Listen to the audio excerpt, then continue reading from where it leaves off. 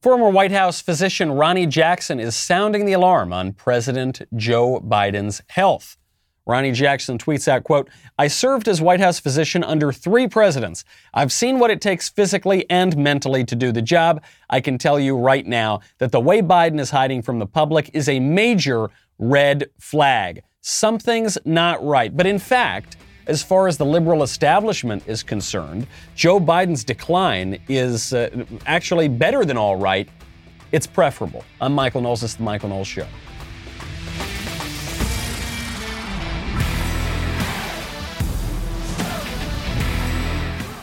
Welcome back to the show. My favorite comment yesterday from Stefan Teisler, who says, "My sincerest thanks to Harry's Razors for inspiring me to grow a beard." Yes, I think Harry's is doing that for a lot of people, if my inbox and my Twitter mentions are any indication for our discussion of the Harry's Razors situation. You can check out yesterday's show. Always really good to be prepared in case any sort of craziness happens. One great way to be prepared is to check out ReadyWise. ReadyWise makes being prepared simple and affordable. Order online and have nutritious meals shipped directly to your doorstep. ReadyWise products are proudly made in the US of A. When preparing ReadyWise meals, all you need, 4 cups of water. The water doesn't even need to be hot. You just pour the food into the water, you stir, you cover.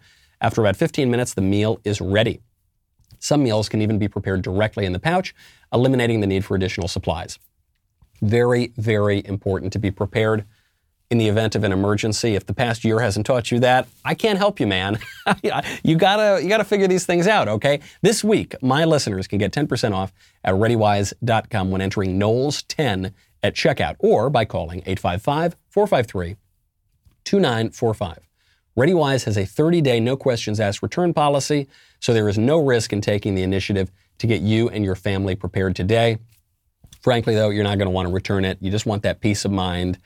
Makes you feel a lot better, sleep easy at night. ReadyWise, ReadyWise.com, promo code Knowles10 to get 10% off. We do not know what is going on with Joe Biden, and it's always a little irksome, I think, when doctors diagnose patients from their armchairs rather than actually meeting with them. Ronnie Jackson is in politics too, so okay. However, we don't need the former White House physician to tell us what we can all see plainly with our own eyes.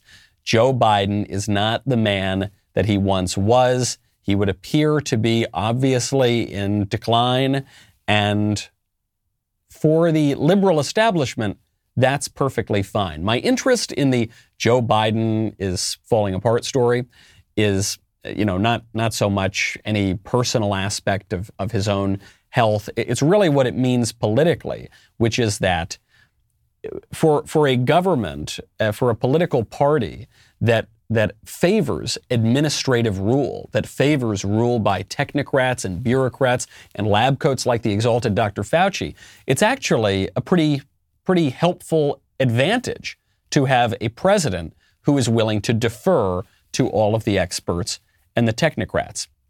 This is something that the left has been pushing for now for over 100 years, which is taking political decisions away from the people and the people's representatives, members of Congress, senators, and even the president, taking those decisions away from them and the constitutional order and handing those decisions to experts. So you had a ton of Democratic candidates, John Ossoff, now a senator in Georgia, and Joe Biden himself saying, I believe we should follow the science. We need to follow the experts. Nobody elected Dr. Fauci to any office. Nobody elected any of these lab coats. So when you have the politicians just following blindly whatever the experts say to do, that is an inversion of the constitutional order. But what it gives the left is the end of debate. Because if you have a robust system of constitutional government where we're debating eternal questions and how we can pursue justice in the country and what the ends of government are going to be, when you have that system, then you have a legitimate realm of debate. But when you say, no, we're going to nix all of that, we're going to have scientific government now, You totally shut yourself off from debate. No one is allowed to question Dr. Fauci. Dr. Fauci is allowed to contradict himself day by day and hour by hour. That's perfectly fine. But none of us can ever question the exalted Dr. Fauci at any given point in time. Even if we hold views that 2 days from now Dr. Fauci is going to hold, it is still not our right, according to the prevailing liberal orthodoxy, to question him. Jen Psaki was asked about President Biden's fall, and she danced around the question. Just checking on the president. He fell going up the steps to Air Force One on Friday. Is he doing okay? He's 100% fine. I don't know if you've been up those steps. They're a little tricky sometimes, but he's doing great. I've not been up those. Then did he see a doctor? Did he have to see a doctor over it? I'm not aware of that being required. There's, of course, a doctor who travels with the president, any president of the United States, but I'm not aware of it needing actual extensive medical attention. Okay, great. And then on the border, of course. Was it no? Yeah. Well, I'm not trying to be. There's a doctor who travels with him. He was walking around, as you all saw, by the end of the day. So I'm just trying to be completely transparent. He's absolutely fine, as he was on Friday, was this weekend. He spent the weekend at Camp David. Look, I'm just trying to be totally transparent, and that's why I'm going to refuse to answer your question. The tell here, of course, is that they say, did Biden see a doctor? Jen Psaki's like, a doctor? I don't think it is needed to see a doctor. So that's kind of a weird way to phrase it. Did he see the doctor or not? Oh, well, you know, there is a doctor that travels. Yeah, right, lady, but can you just give me a straight answer? I'm just trying to be really transparent here. There are doctors. Doctors exist. And you know, those steps are pretty tricky. No, they're not. They're steps. All steps are exactly as tricky as all the other steps. And they're tricky for different people. And it is a perfectly legitimate question to know about the health of our president. But it really doesn't matter. Did Joe Biden do anything this weekend? He was at Camp David. Joe Biden never needs to leave Camp David because the real people running our country are technocrats. And even the libs know this. The liberals admit this sort of thing. There was a video that was, it almost gave me a permanent cringe on my face. You know when you're little and your mother says, don't cross your eyes or they're going to get stuck that way. The cringe almost got permanently stuck to my face when I watched a video from the Try Guys about their favorite man in the country. Guys, he's like gonna jump on in like 1 minute. I know, he's almost here. I have the participant window open and I get to allow him to enter. It's weird, I'm gonna be smiling because I'm just excited to see him. Some nervous energy. He's a busy man. He's doing lots of world saving. We were 45 minutes early. Okay, ready? He's here, I'm admitting him right now. Here we go. Hey, hi guys, how you doing? Hi, Dr. Fauci.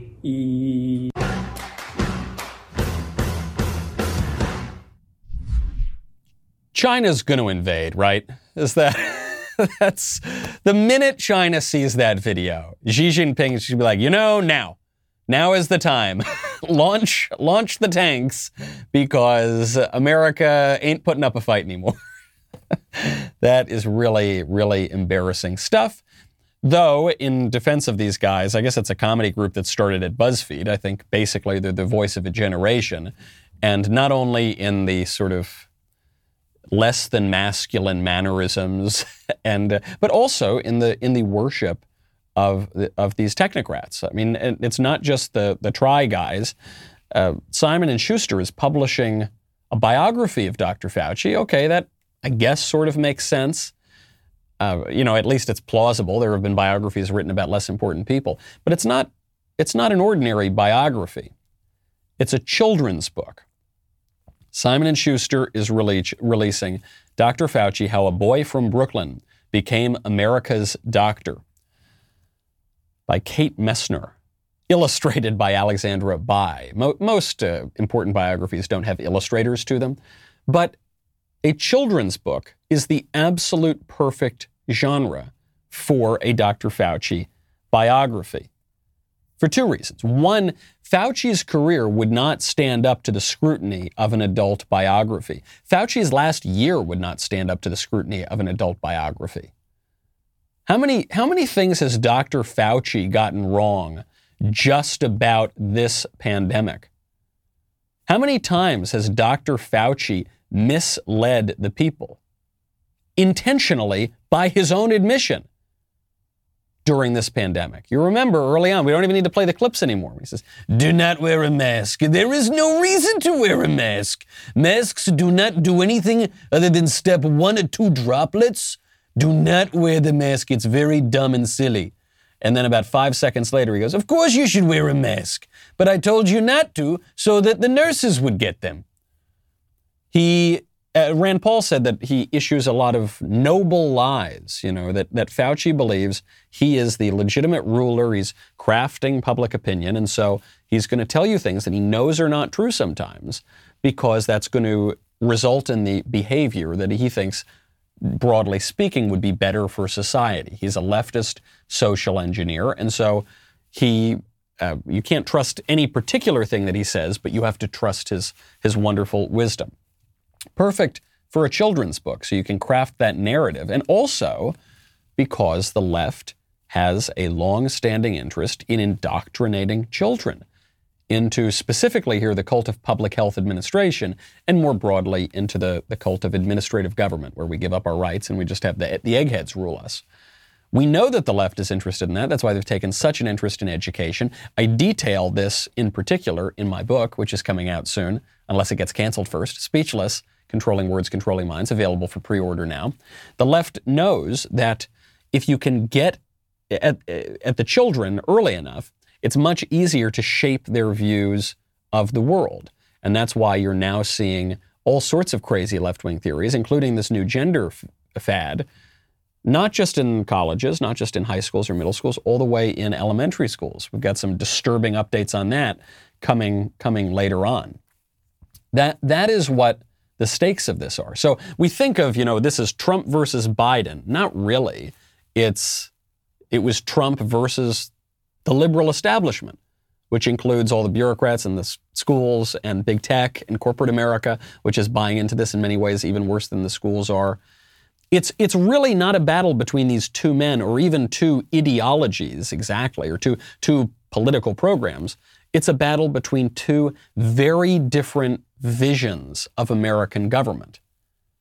There's some fighting on the right now, too, about exactly what vision are we crafting. But it is a separate vision. And so the play here for the Dr. Fauci kid biographies is to indoctrinate students, not into one particular candidate over another, but into a vision of American government that is at odds with the traditional conservative vision. And, they're really good at this. I would put my money on the left being very effective in these campaigns. And when I am putting my money on stuff, I head on over to MyBookie. Whether you're a basketball fan or a fan of sports in general, you know that March is time for bracket season. And with MyBookie, there is no shortage of opportunities to cash in. Participate in college bracket contests with jackpots all the way up to 50 G's. That's right, 50000, or pick and choose your spots by betting the teams that you know best. Tournament games, championship, futures, or in-game live betting. If you want action, MyBookie has you covered. Everything from college and pro ball, mixed martial arts to entertainment prop bets on U.S. politics. That's where I'm a little bit better, Candace Owens to win the U.S. presidency in 2024. Is anyone going to bet on that? Who would bet against that? MyBookie really gives you the chance to take social knowledge and turn it into cash in your wallet. Play smart, bet smart, and win big. Sign up today at mybookie.ag and use promo code Knowles to secure a deposit bonus up to $1,000. And make sure you use my promo code so that they know that I am the one who sent you over there. That promo code is KNOWLES. Make sure you use that at MyBookie to claim your first deposit bonus. So you've got this giant liberal establishment that is they've gained a lot of power by taking positions of influence, and now they're exerting that influence. Who can Republicans put up against that establishment? President Trump is a good person to ask about this. President Trump appeared on my friend Lisa Booth's show. It's called The Truth with Lisa Booth. What a great title. And he was asked about the future of the GOP. President Trump had a very, very interesting answer. Ron DeSantis is doing a really good job in Florida, and I think Josh Hawley has shown some real courage in going after big tech. They go after him. Josh is terrific. And, somebody that's been really terrific is Ted Cruz over the last, he and I had it out for a while. Actually, we were very close, even during the campaign, and then it got nasty. The press would say, when's the nastiness going to start? I said, don't worry, it'll start. And then it got very, very, rather violent and vicious. But then it simmered down, and he's been great. And Rand Paul has been great. A lot of people, really a lot of people have been terrific. Sarah Huckabee is going to do great in Arkansas.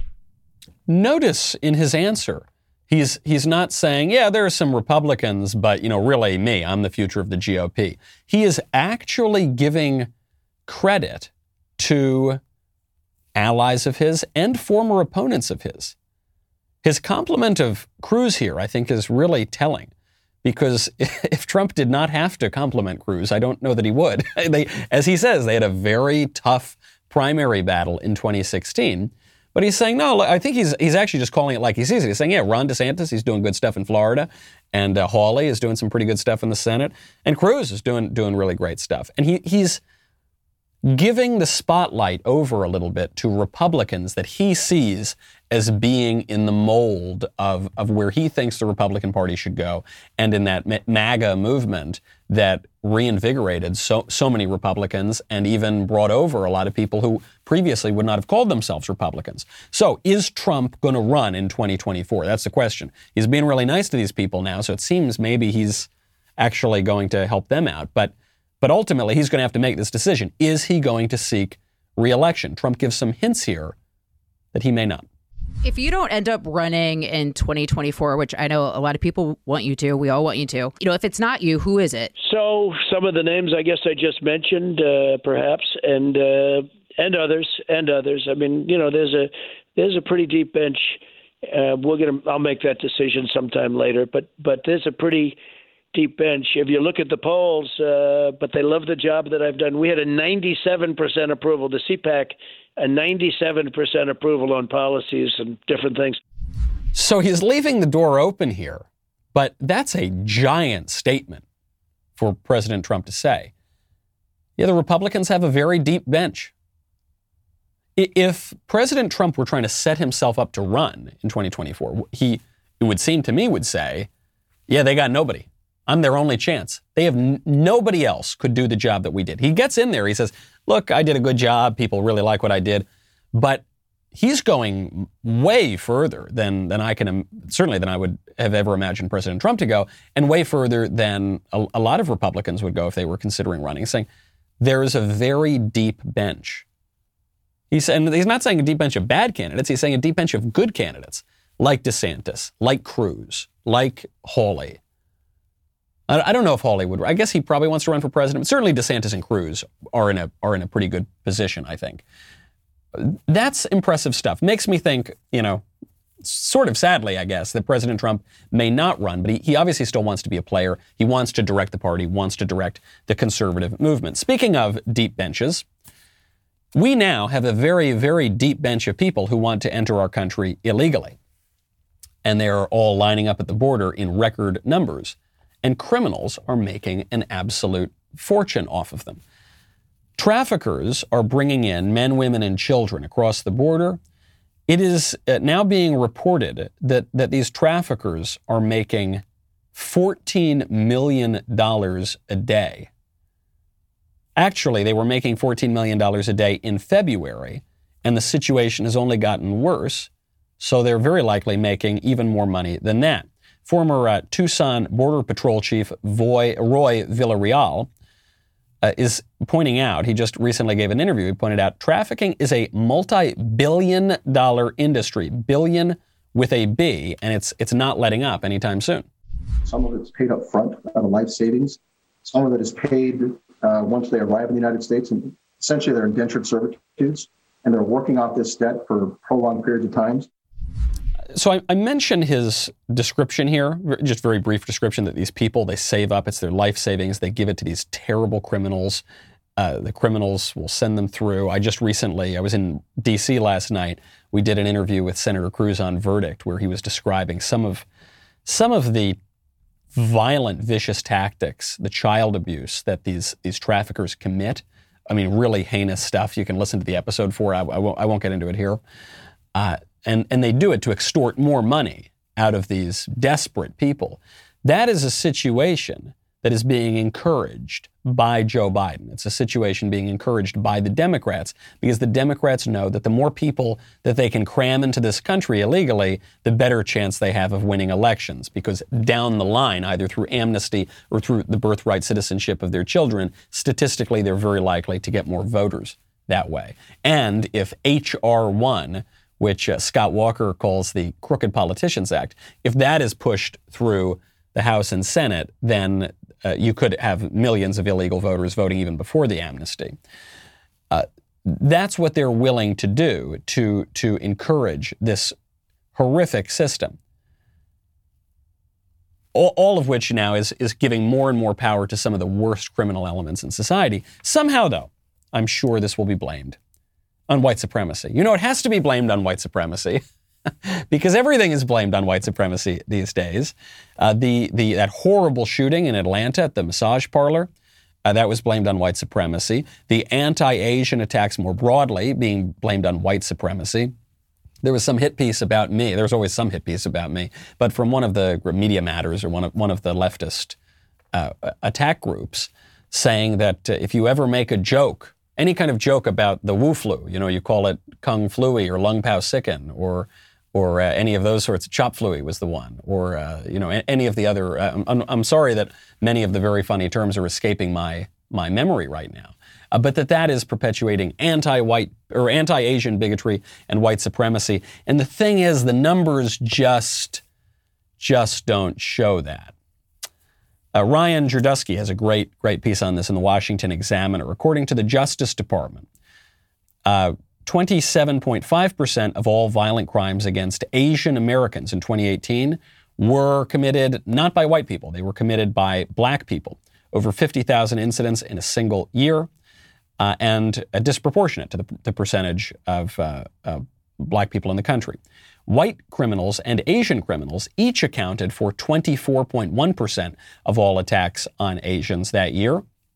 So therefore, Asian attackers and white attackers are underrepresented in violent crime relative to their proportion of the population.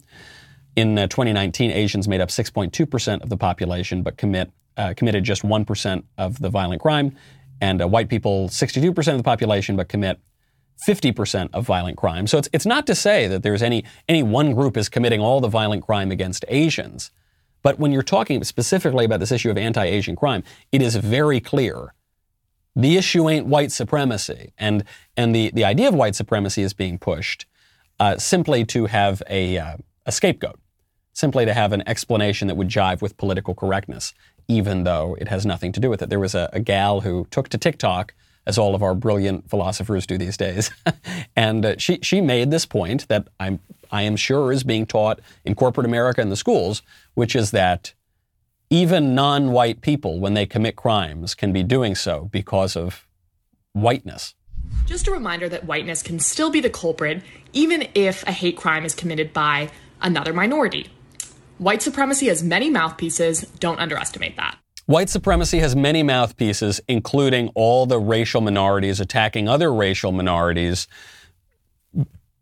because they don't realize that deep secretly their motivation is how white they are underneath their actual race and motivations, or something like that. Doesn't make a whole lot of sense, but it's just the end of argument, right? That gal is not making an argument, and I don't blame her. I'm sure she was indoctrinated into this through much of our culture. This idea that no matter what the facts are, you have to blame whiteness or the patriarchy. And it's unfalsifiable, and there is no debate, because there is not one piece of evidence that you could ever present to someone espousing that argument that would change their mind about it. The argument that whiteness and patriarchy or whatever are the cause of all the problems, that is not the conclusion of people who have been thinking about this issue. That's the premise. That's the hammer, and therefore every other problem in society looks a whole lot like a nail. Speaking of weapons, you should check out Ben talking about gun control today. He'll be talking about calls for gun control, that mass shooting in Colorado. So go check out Ben's show today. Also, if you haven't heard by now, Candace Owens has a brand new talk show with us exclusively at dailywire.com. The full show will be available to Daily Wire members only. Candace also has a podcast that you can listen to on Apple, Spotify, anywhere else you get your podcasts. The Candace podcast features several breakout segments from the full-length show. This includes interviews, panel discussions, and her advice corner. The podcast is so good, in fact, that it reached number 2 on the Apple Podcast chart just after the first episode. So if you need some Candace Owens in your podcast feed, look no further. Head over to Apple Podcasts or Spotify and subscribe today. Be sure to leave a 5-star review if you like what you hear. And make sure you tune in this week. I hear that Candace is going to have a really, really terrific guest this week. So that's all I'll say. But make sure you tune in. Head on over to dailywire.com. We'll be right back with a lot more.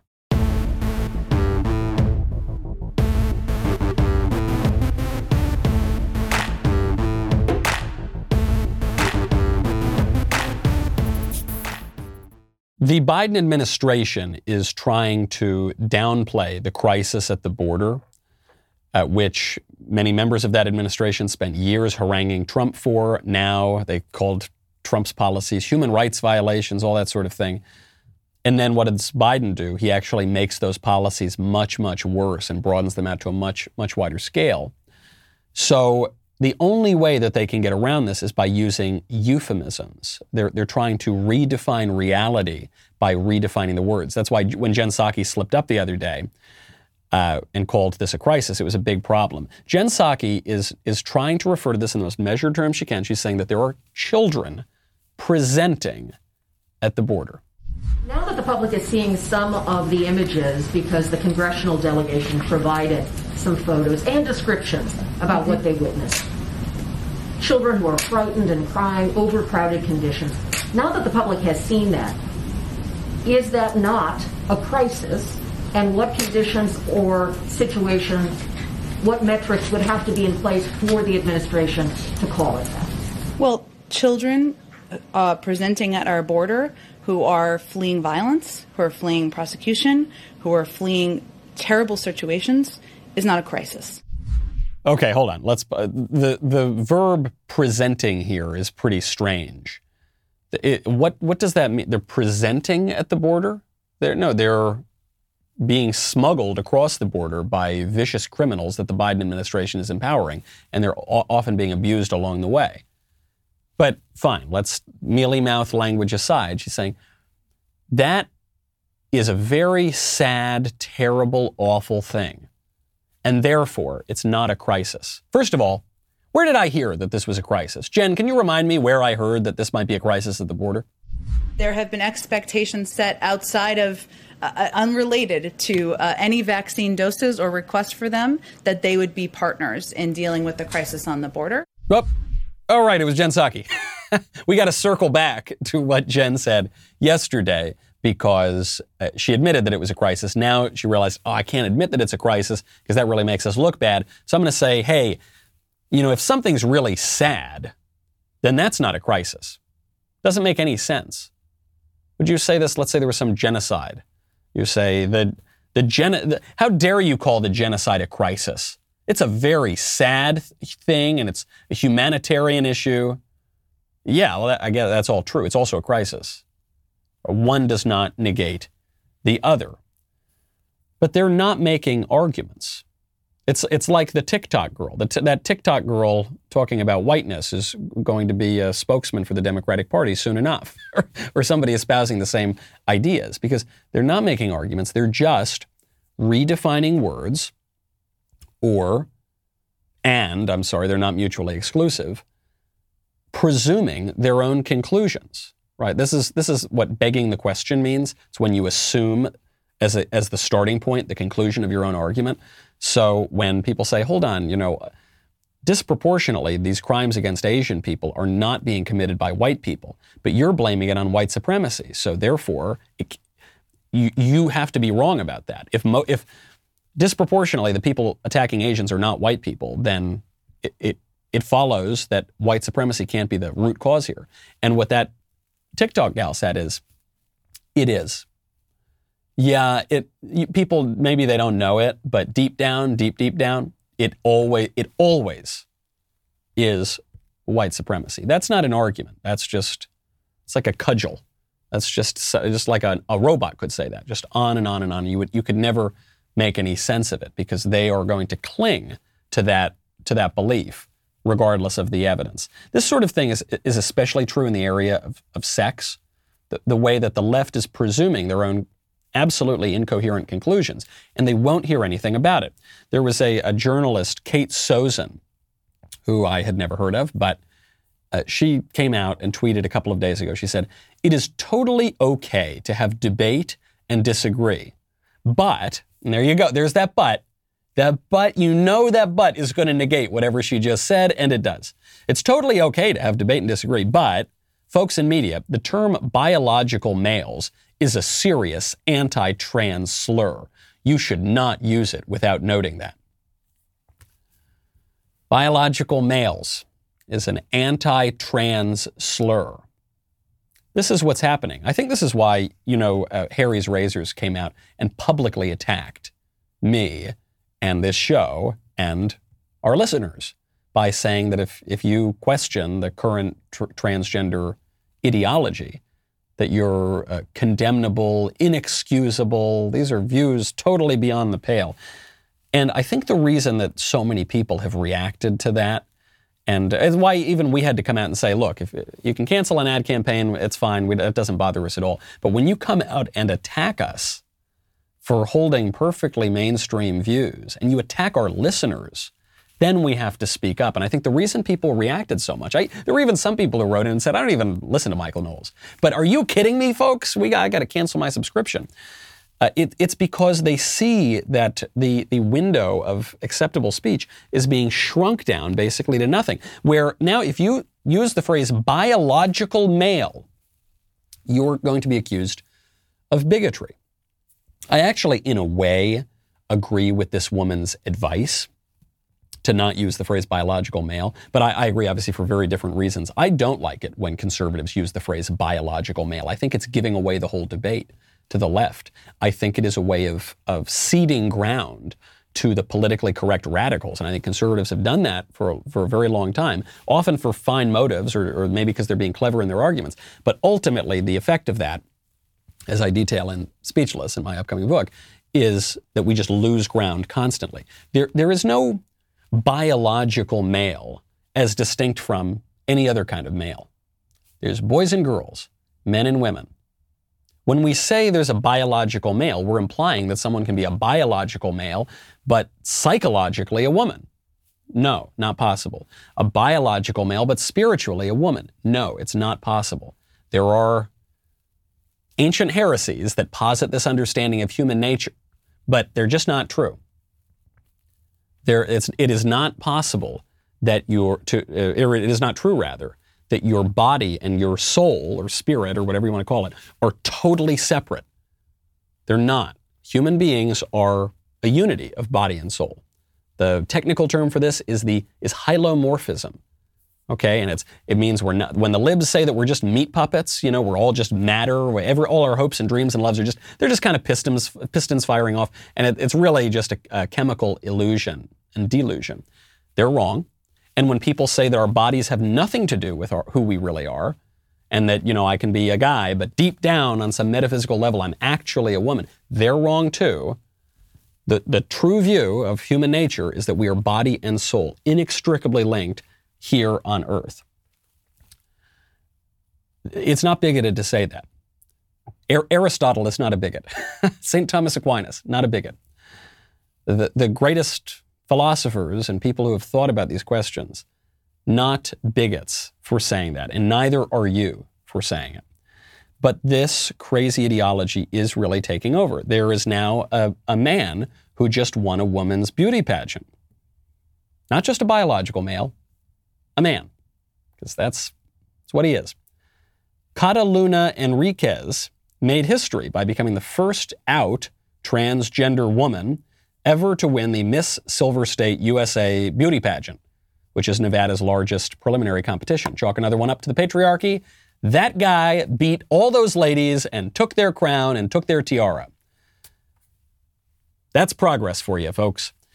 Now, because Mr. Enriquez won the beauty pageant, he will go on to compete in the Miss Nevada USA pageant. If he wins that, he'll compete for Miss USA, and if he wins that, he'll compete for Miss Universe.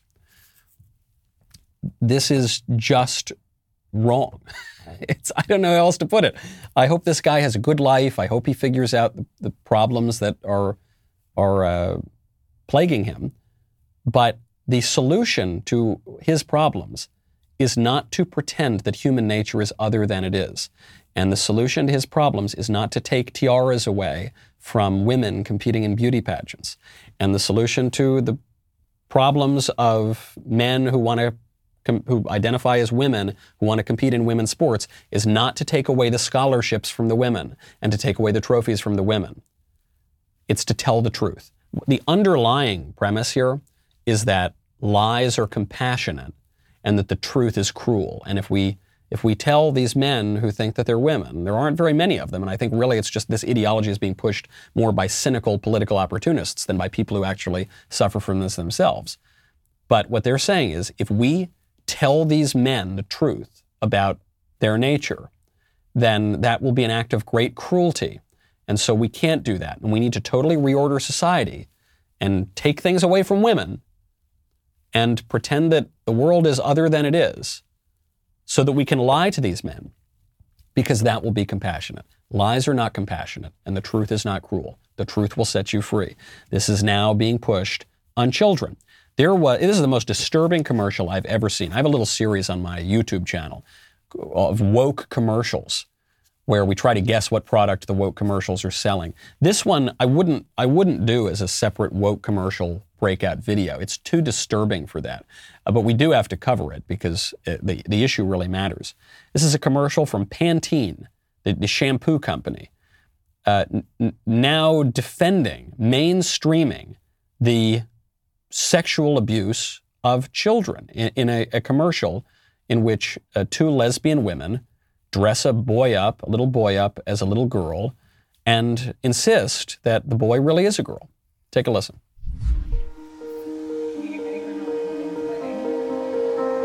So you've got this woman blow drying the little boy's now long hair. It's how you are seen. Sawyer is an old soul. She is our spunky and creative kiddo. Sawyer also happens to be a transgender girl. So says this woman. I remember the first time she was out in the community wearing the clothing she wanted in her hair, and she kind of was herself. And that was the first day where I saw her. Pause it right there. First of all, I don't know how these lesbian women came to have custody of this girl. Something tells me they didn't make her the old-fashioned way. I'm sorry. See how confusing this is? I don't know how these lesbian women came to have custody of this boy that they are now dressing up as a girl and insisting is a girl. And I am certain that they did not make him the old-fashioned way. This raises other political and social questions. But what this woman just said is so awful. This woman said, yeah, I took my little boy out and dressed him up as a girl. And that's when she was herself. When we pretended that the little boy was a little girl, that's finally when she was herself. And then here's the kicker. And that was the first day where I saw her. So this woman is saying that this child, however she came to be raising this child, that this woman didn't see the child when the little boy was still dressing like a little boy. Only when the little boy allowed this woman to dress him up as a little girl, only then did this woman see the child and accept the child. Keep going. She has always been super gender creative. Pause. Gender creative. She has always been super gender creative. So obviously that's a term that doesn't mean anything. I suppose it could mean confused. But what do we mean always? From the time that the little boy was a very little baby? When the little boy didn't have agency? When the little boy was so suggestible to all the influences around him? Was that him being gender creative, or was that these women with a very radical view of sexuality imposing that view on this young boy? Keep going. Been a big part of her transition. Once she told us that she identified as a girl, she immediately wanted to grow her hair out. It made me feel good and confident, and it made my insides match my outsides. All right, I can't take any more. Pause it there. If you want to watch the rest of the commercial, you can, though I wouldn't recommend it. So they've got this little boy, and they've put this little boy on camera and said, okay, this is what you're going to say. We've got the whole studio set up here. Talk about how now your insides are matching your outsides. Right? This is not an organic moment. You don't set up a film shoot organically. That's not how these things are edited or cut. This is obvious, not just contrived in the sense that parents and educators are contriving, and indoctrinating views onto children, but even the whole film set here. And what is so crazy, politically, the reason I mention this is because it's all to sell shampoo. It's all to sell shampoo. If this is what capitalism is, I'm out. Get me out of there, okay? But of course, this is not. Frankly, the word capitalism is kind of silly. It's a word that was popularized by Karl Marx. But I think this should show conservatives who are waking up to these questions now that there are immoral things that can happen in the free marketplace. That free markets are wonderful. I love free markets. Free markets are a means to an end, which is a good society, right? That's what societies are always pursuing, the good, human flourishing. And those markets can be perverted and lead society down perverse ends. These women, what they are doing and how they are abusing this child should be criminal. This should not be legal. They should be in prison for this in a just society. And Pantene Pro V, or whatever the product is, should not only be ashamed of itself, should not only be boycotted. This sort of thing should not be permitted. I think a lot of conservatives are waking up now to say, oh, right, we love markets in their proper place, but we need guardrails on society, or the society that we talk about, oh, we love free markets, we love big businesses, it's going to eat itself. It's going to undermine itself.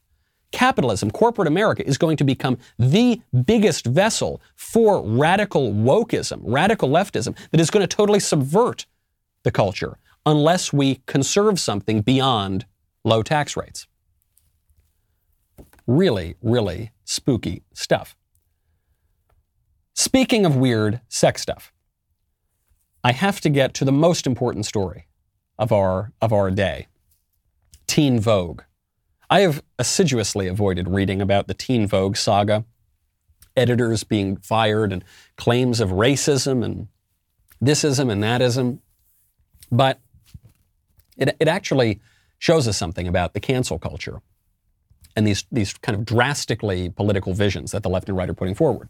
So Alexei McCammond was ultimately forced out over a series of anti-Asian tweets that she published almost 10 years ago, when McCammond was 17 years old. So now she's 26, 27, running Teen Vogue, and these tweets come out of some things she tweeted when she was a teenager, and now she's losing her job because of that. I don't know what the tweets were, if they were jokes or whatever. Certainly, I don't think that adults should be going around flagellating themselves for things they did when they were teens. And frankly, even in their early 20s, when people are young and doing stupid things, I just don't think that a decade later that should cost you your job. But she left. She goes, "My past tweets have overshadowed the work I've done to highlight the people and issues that I care about, issues that Teen Vogue has worked tirelessly to share with the world, and so Condé Nast and I have parted ways." That's the first part of the story. Then Christine Davitt, who is Teen Vogue's social media manager, she was celebrating this. It seems that Davitt was one of the forces sort of pushing this idea that the editor should resign. So Davitt is now in some hot water of her own over tweets and social media posts. Davitt, who calls herself a, quote, queer, fat, Philippinks femme in Brooklyn. I don't know. I know what like 3 of those words mean. Brooklyn. I know what Brooklyn is. So that's how she describes herself in her Instagram bio. She has some old posts up in which she used the N-word, the word that you are not allowed to say. It's like the only word now in the English language that you are not permitted to say. She said it. This is according to a report from Fox News that the New York Post cited. She referred at least twice to a friend who would appear to be white as the N-word in 2009. 2009, 12 years ago. And the next year, she used that word in a joke tweet. So now she's got to go too. She's got to go too. Everyone has got to go too. Now, before I defend any of these people, which I am not really doing, or I'm doing so very reluctantly, I just want to point out, Teen Vogue is absolute degenerate filth that should be canceled. Speaking of things that should not be permitted into the hands of children, Teen Vogue right up there. Just some really helpful journalism that Teen Vogue has published. We have a guide to sodomy, how-tos, tips, and more. How to do it the right way.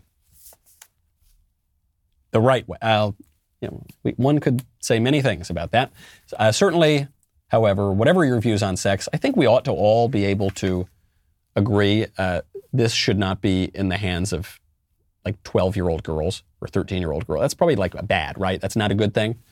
If you need to show an ID to go buy a Playboy, probably you should have to show an ID to buy this trash. Another article, how to get an abortion if you're a teen. It can be tricky. It should be tricky. It should be it should be illegal, actually. And publications that give people advice on how to do that should just not be permitted. It's not an abridgment of the First Amendment to say that you need an ID to buy a Playboy. It's not an abridgment of the First Amendment to say that you need an ID to buy Teen Vogue. And frankly, I think you should, maybe the age limit there should be like 72, 73, something like that.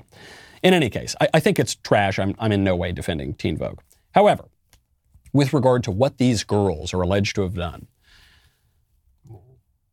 I think it would be better if we lived in a culture where people did not lose their livelihoods and careers for jokes they made when they were teenagers. I think that would be better. Who has never said or done anything that they regret? Anybody? You ever tell a joke ever in your whole life that, if it were printed on the cover of the New York Times, might not reflect well on you, especially in 2021? Yeah, you ever do that? Everybody? 100%. Exactly every single person has done that. Ever tell a joke that maybe might be considered in bad taste? Really? Every single person? There's no end to this sort of thing. And the political point here is that revolutions tend to eat their own. That's what they do.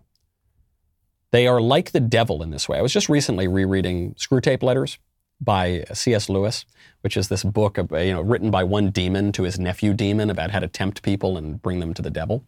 And something that you begin to realize as the letters progress is that when they talk about love, the love that we have for one another in the true sense of that word, love is willing the good of the other. I love my wife in a different way than I love a delicious hoagie. I love a delicious hoagie in the sense that I want to consume the hoagie. And this is the way that demons desire and love. It's a desire to consume, not a desire to will the good of the other, but a desire to consume, to eat, to destroy. That's how this cancel culture is going to end up. That's how political correctness ends up. The whole point of political correctness is destruction. It's not about building anything else up. It goes all the way back to a line from Karl Marx where he said that radicals must embark on the ruthless criticism of all that exists. Critical theory developed largely out of these schools of thought. Now we talk a lot about critical race theory. What's the theory? The theory is to criticize. You can criticize anything. You can tear anything down. The late philosopher Roger Scruton said, it's much easier, it's a point that many people have made, it's much easier to tear things down than to build them up. And the job of radicals is to tear down. And the job of conservatives is to preserve things and to try to build those things up again. That's what we are trying to do here. And our Our ability to do that is being taken from us. The idea that we can debate and persuade our fellow citizens, that idea is being constricted, and decisions are being exported to other people because of theories that make an idol out of administrative government, theories that make an idol out of eggheads, theories that make an idol out of economics, for that matter, and out of the marketplace. In a way, sort of the flip side of the coin that you see with socialists. We can't do that. We need all of these things in their right place, and we need to be pursuing the good, justice, the end of government, as Madison told us. Otherwise, we're just going to lose the whole thing. I'm Michael Knowles. This is The Michael Knowles Show. See you tomorrow.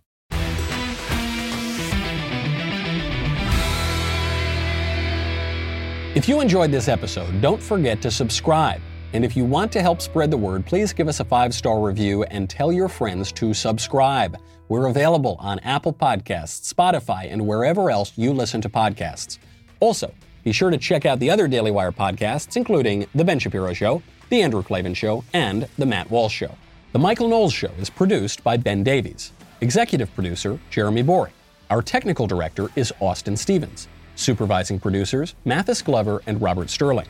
Production manager, Pavel Vidovsky. Editor and associate producer, Danny D'Amico. Audio mixer, Mike Coromina. Hair and makeup by Nika Geneva. And production coordinator, McKenna Waters. The Michael Knowles Show is a Daily Wire production. Copyright Daily Wire 2021. Today on The Ben Shapiro Show, another mass shooting rocks Colorado. Joe Biden continues to lock kids in cages while keeping the border open. And Democrats aren't done yet. They're calling for an end to the filibuster. That's today on The Ben Shapiro Show. Give it a listen.